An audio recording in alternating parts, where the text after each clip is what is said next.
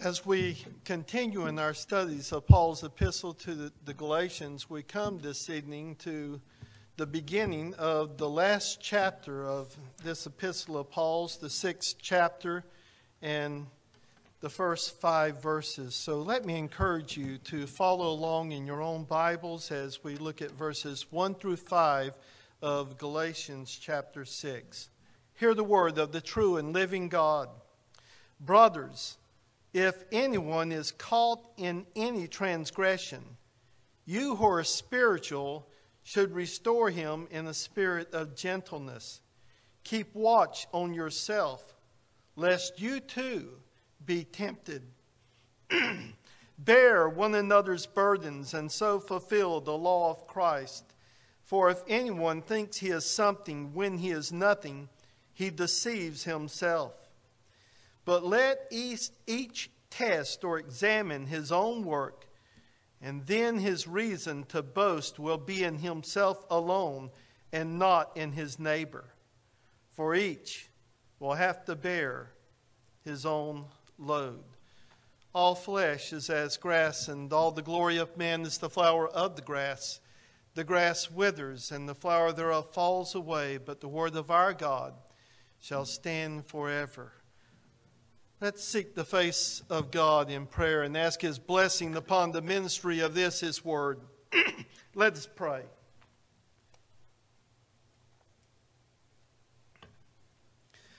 O Holy Fathers, we stand now on the threshold of looking at this portion of your word.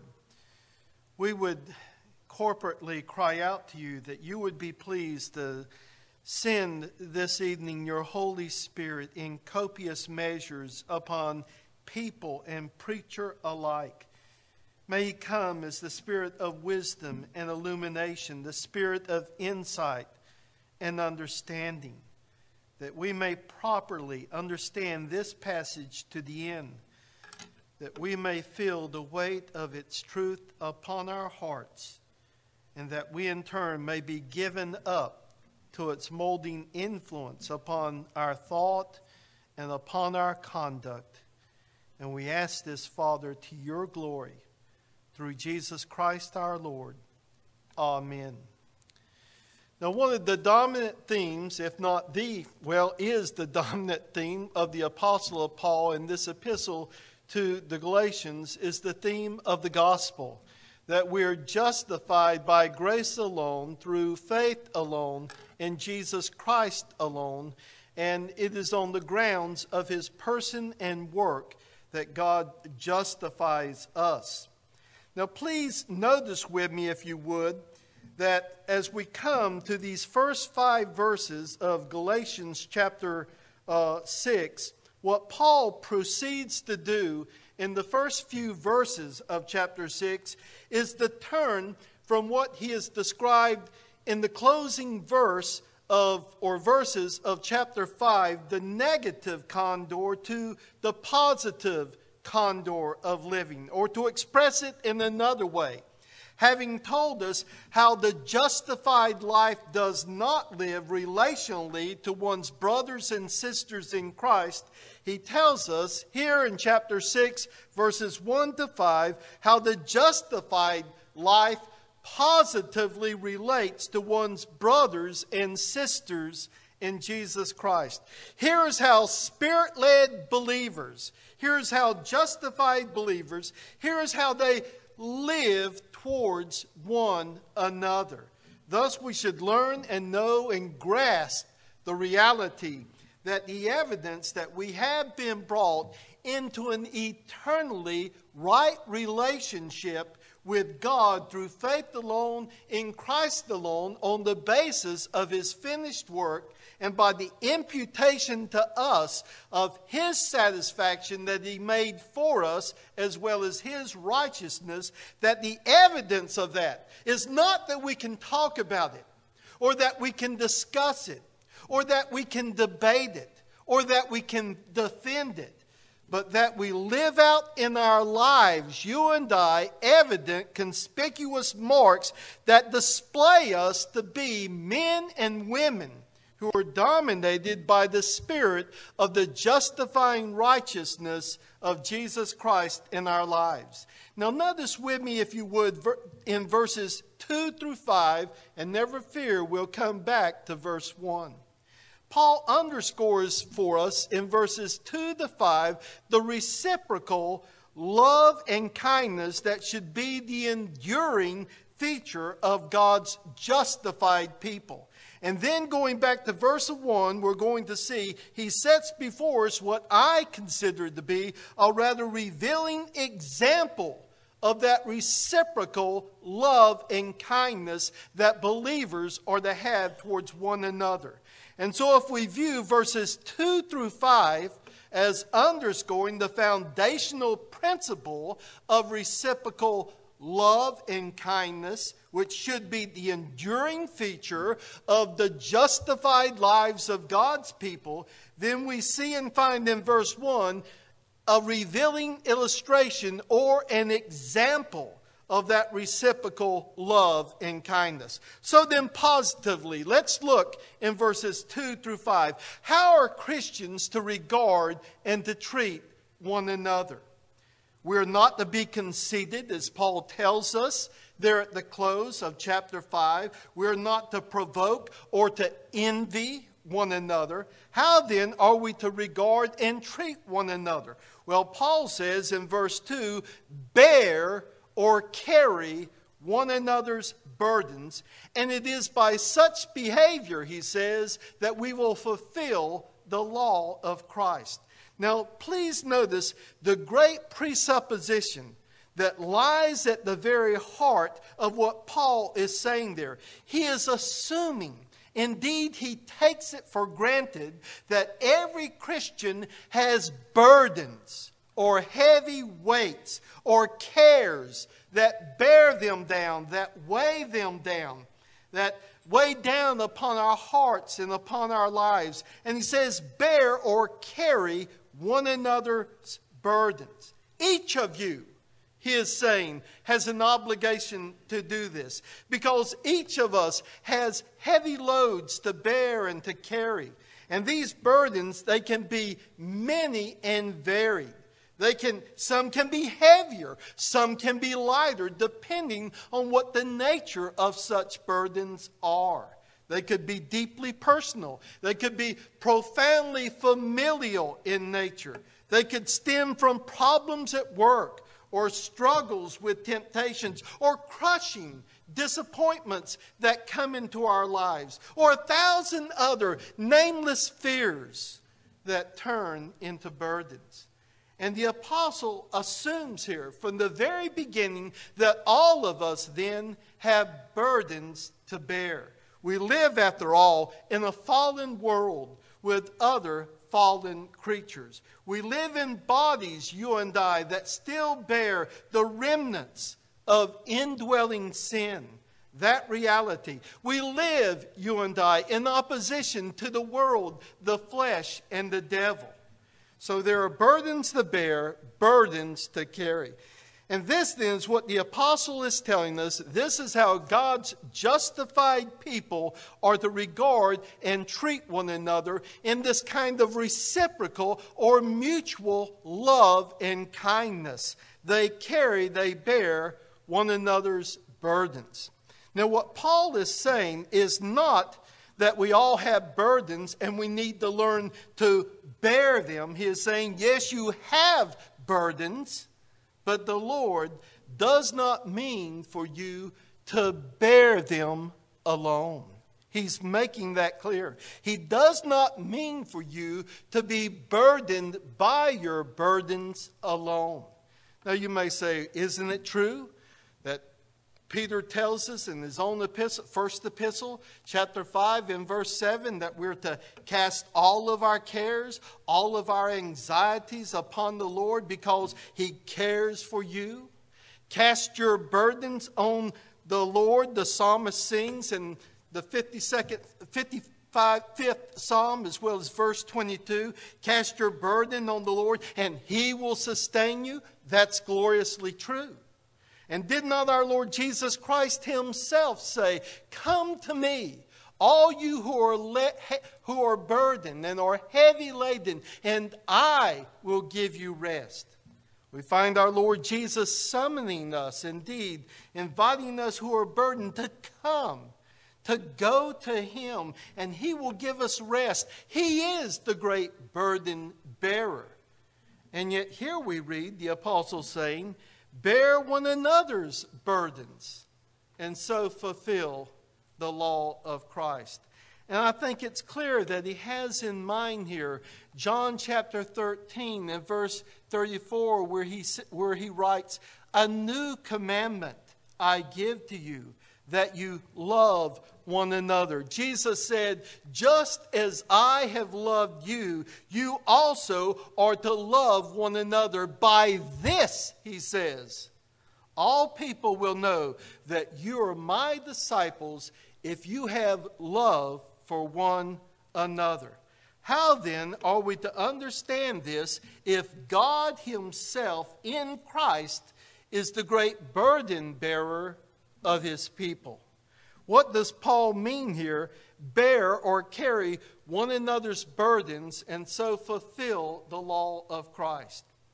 Well, I think it's probable that he is reminding us here that one of the great designed means of God in which He bears our burdens is by providing us with human friendship and companionship.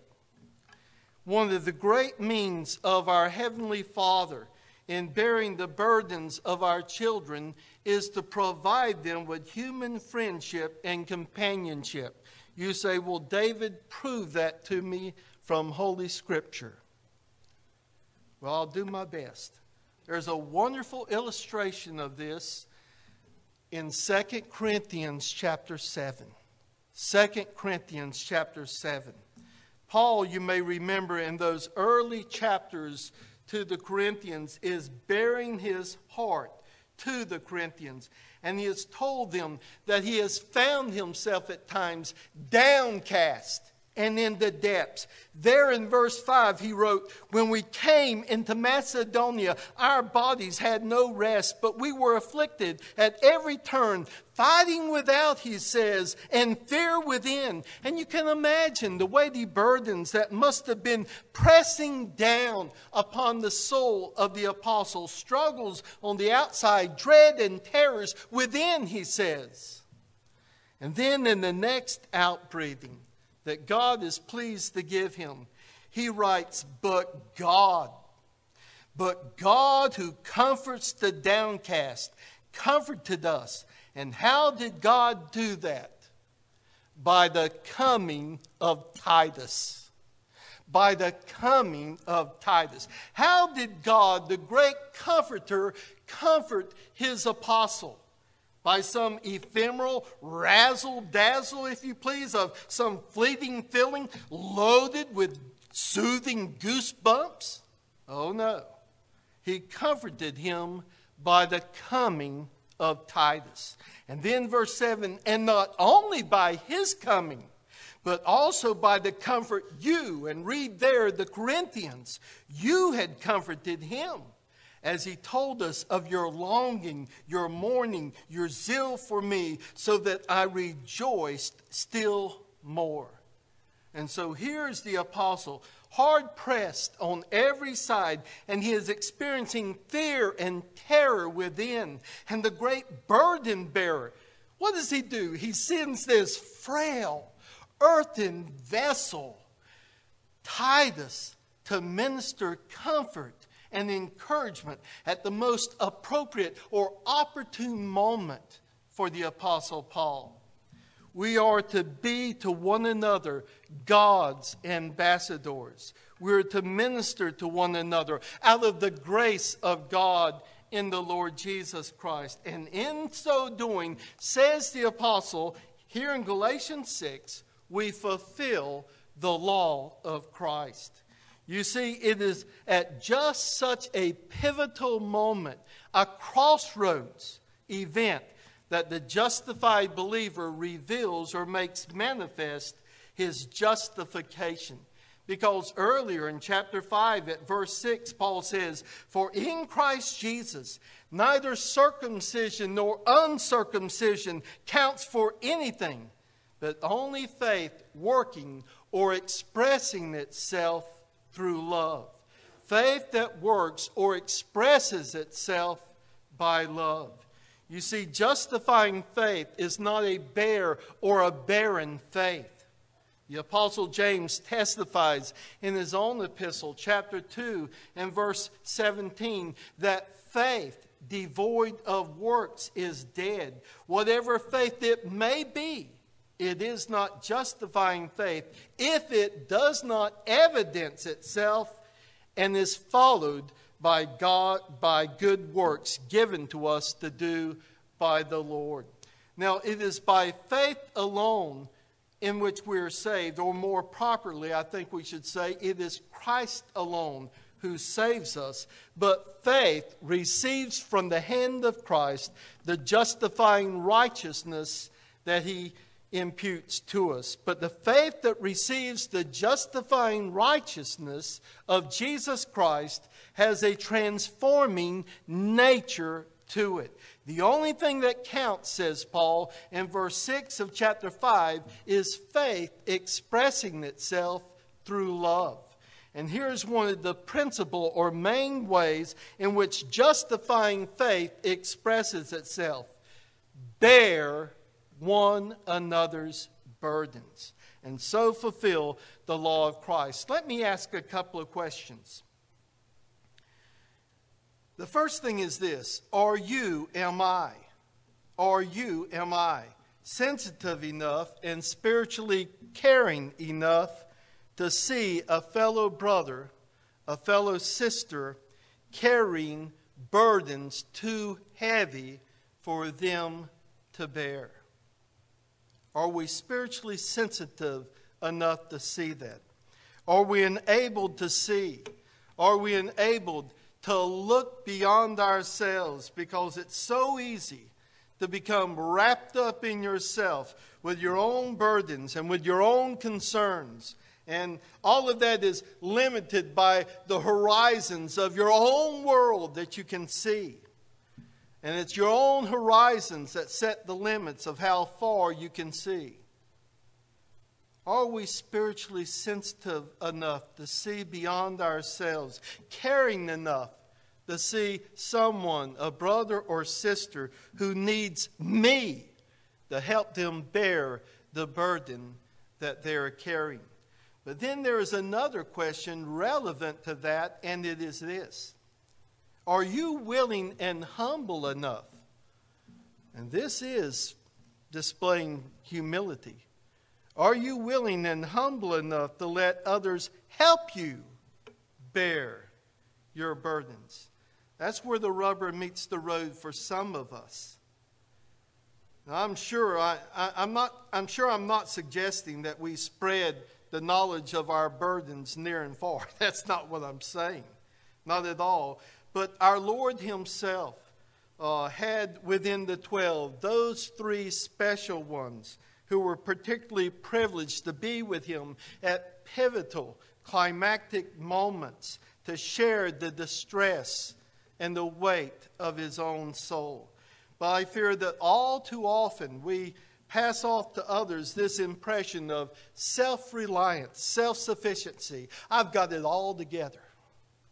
There's no chinks in my spiritual armor. I can bear it all by myself. And it's as though we've got these little pinned up notices all around us, thus far and no further. I'm pretty self-sufficient, mind you. Are we humble enough to drop all that facade and bare our hearts to others? Our Lord could bear his heart. Can we not do that? And if I'm right in viewing it like this, then the point of verse 3, I think, is perhaps more easily understood. For if anyone thinks he is something when he is nothing, he deceives himself. It may very well be that Paul is saying that if you think you're so self-sufficient, that you don't need anyone to help carry or bear your burdens. You're strong enough. You don't need anyone else to help you. And so why should anyone else need you to help them? Well, says Paul, the truth is you're deceived, because in reality, you're nothing. In reality, you're nothing. We deceive ourselves if we think we can manage just fine all on our own. But our Lord is telling us here in the clearest way possible that we can't, that we cannot. Our Lord is telling us that God, what does He do? He settles the solitary in homes. What does that mean? God says everyone needs a family. Everyone needs to be settled in the context of a home. Psalm 68 and verse 6, God settles the solitary in homes. That's why we're bound together in the family, in the household of faith. Pride and arrogance can manifest itself in any number of ways, such as to how one responds to counsel or instruction, as though some such thing is beneath one's dignity, as it were, to receive a word of direction that is meant or intended for the good of all. Solomon reminds us, Proverbs 16 and verse 18, pride goes before destruction, and a haughty spirit before a fall. A sense of self-sufficiency is nothing but a manifestation of pride in an individual. The fact is, we may regard ourselves to be something. Paul reminds us here that we are nothing.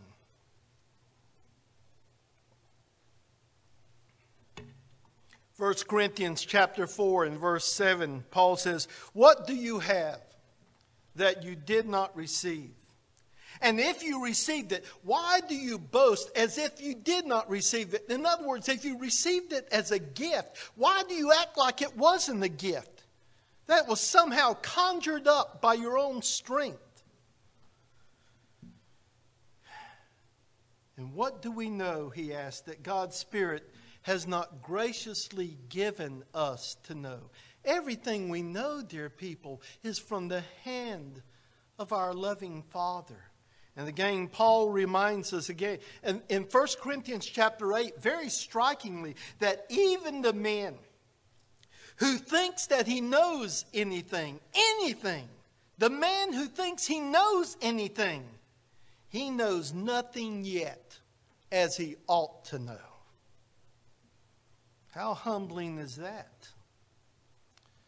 We need one another to help us bear the burdens that weigh us down, that bring us low. We need to learn humility before God and humility before one another, to say to those who care for us, I'm struggling. I'm hurting. I need help. I need your help. Will you please, for Christ's sake, help me? It's what Paul is teaching us in this passage. What ministries we can have to one another if we had the eyes to see and the hearts to feel. And if we don't have them, then God help us to be cultivating them. Perhaps as a cure or an antidote for this wretched self-centeredness I've been talking about, this self-absorbed pride, Paul prescribes in verse 4 and 5 an impartial examination of an individual's own conduct or behavior. Look at it. I'll start with verse 3. For if anyone thinks he is something when he is nothing, he deceives himself. But let each one test or examine his own work, and then his reason to boast will be in himself and not in his neighbor. For each will have to bear his own load. Now, the word for load in verse 5 is actually different from the word for burdens in verse 2. And as a general rule, comparisons are odious, are they not? But I don't think the difference in those words is the thrust really underscoring that gets us to the thrust of what Paul is saying. Do you see how realistic Paul is in this passage? How aware he is of the tendency, even in the hearts of regenerate men and women, to compare themselves to one another. And to think, well, I'm doing better than him. I'm doing better than her. I'm managing better. Now, to be sure, we're more cautious than that. We don't express it so fastidious or as blunt as that. But that's the pride of our hearts. That's the pride of our hearts that expresses itself. And the antidote to that, Paul says, is that each one is to test, and that word means to make a critical examination of his own actions, of his own work, for each will have to bear his own load. Now, there are different interpretations of this, but what I think Paul is saying simply is this. Take a long, hard look at yourself in the mirror. Examine your own heart in the presence of God. Coram Deo. Examine your own heart in God's presence, and you'll discover this, that while we're to bear one another's burdens, there is one load that you and I cannot bear or share. And that is our personal responsibility before God come the day of judgment. For on that day, you cannot carry my pack, and I cannot carry your pack. But on initial glance, verse 5 might appear to conflict with verse 2. But Paul's point is that our mutual responsibility to one another must be balanced by our own sense of responsibility before God. We live, you and I, in the consciousness that all of us will have to give an account to God. And that realization, Paul says, will soften and will melt our hearts toward one another. So how are justified believers to regard and to treat one another? They are to bear, they are to carry one another's burdens. They are to look out for one another. They are, in obedience to the law of Christ, to stoop down and get under the burden of their brother or sister with them. That's what Paul is instructing us to do. Now, what I think Paul is saying in verse 1, and if I can express it like this, is to give us an example of how this would and should operate. What does all of this mean in practice for us? Well, verse 1 functions, I think, or illustrates for us a particular burden. Brothers, he's speaking to Christians. Is that not clear? Brothers, if anyone, it could be you, it could be me, is caught in any transgression or taken in a sin, that is, has experienced a fall, a misstep, has stumbled, not a minor fault, but something of a dramatic nature has occurred. He's not someone who is a habitual sinner. That's clear. A habitual sinner is not to be restored. He's to be converted. So it's not a habitual sinner he's talking about here. He's a Christian who has been caught in a sin. Notice quickly 3 things that Paul says here about what is to be done, what is to be happen. Well, he's to be restored. Paul says you should restore him. He who has been overtaken by a sin, this crushing burden which is bearing him down, you say, take it to the Lord. Well, take it to the Lord indeed, but that's not the emphasis Paul is stressing here. Paul is viewing it from the perspective of the covenant community. What is the responsibility of the covenant community in such an example? Well, he's to be restored. That's what Paul says. Now, it's interesting that the verb used here is also used in secular Greek as a medical term for the setting of a fracture or a dislocated limb. It's the same verb that's used in Mark 1:19 for the mending of the nets by the disciples. They're mending their nets. It's the same word. And what Paul is saying is when you see a brother being overtaken in a sin, you're not to stand by and do nothing. And you're certainly not to look on as a spectator and condemn. No, you're to restore. Not amputation, but restoration. That's what Paul is teaching in this passage. Doctors don't amputate a broken or a dislocated limb. At least I hope they don't. Martin Luther said this in his commentary on Galatians. You're to run to him, reaching out your hand, raise him up again, comfort him with sweet words, embrace him with motherly arms. A Christian who is caught in a sin is a dislocated member of the body, not an incurably diseased member of the body.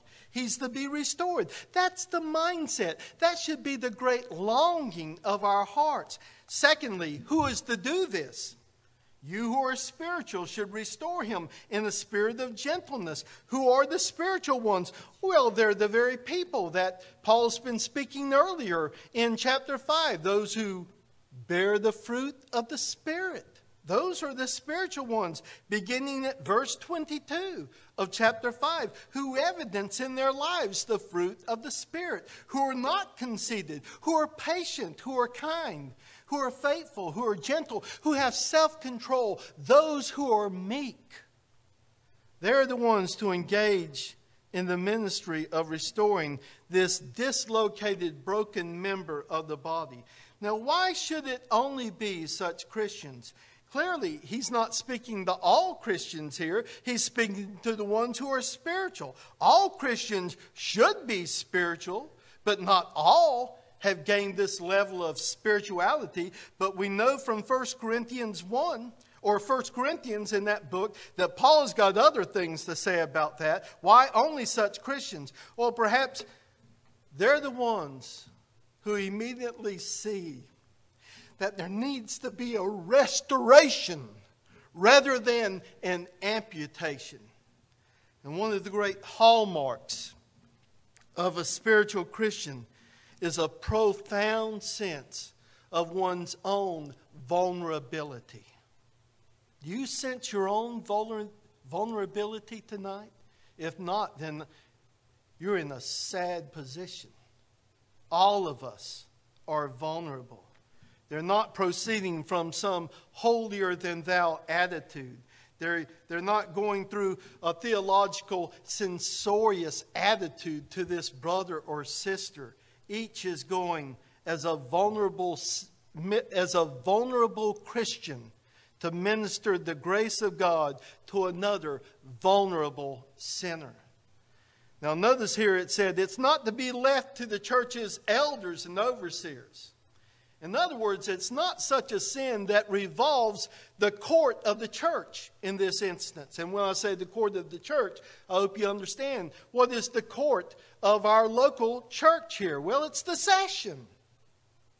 And so it's not something, I believe, that has gone to the level of the court of the church. It's not to be left here at this point to the elders and the overseers, although I think if we're wise, there are some times when you might want to come to an elder and say, look, here's a situation. I'd like to help in this. Are there things that I ought to know before I offer my help? Because sometimes I have to be honest that we as pastors and elders are privy to much that is not known, and some can jump in unwittingly. But we should note here that this ministry is not simply or exclusively to be left to the elders. It is you who are spiritual, the apostle writes, who are to do this. And clearly the emphasis is it's to be done quietly, privately if possible. Paul does not comment here what should happen if they do not listen. For then other issues have to be raised and other steps have to be taken. But then thirdly, very quickly, how is this work to be done? Verse 1, If anyone is caught in any transgression, you who are spiritual should restore him in a spirit of gentleness. And I think the great reason why only the spiritually minded are summoned to do this is because one of the great characteristics of the spiritually minded is that they are gentle and meek and lowly in heart, like Christ himself. You see, the spirit in which we do anything is paramount. The spirit in which we do anything is first and foremost. Has that biblical truth sunk in to your soul? For if we speak with the tongues of men and angels and have not love, what are we? We are like a noisy gong or a clanging cymbal, all noise and no genuine help. It is to be done meekly, not self-assertedly, not arrogantly, not portraying or projecting ourselves to be the measure of all things, no, but recognizing our own need and our own vulnerability before God. That's why Paul proceeds to say, keep watch on yourself, lest you also be tempted.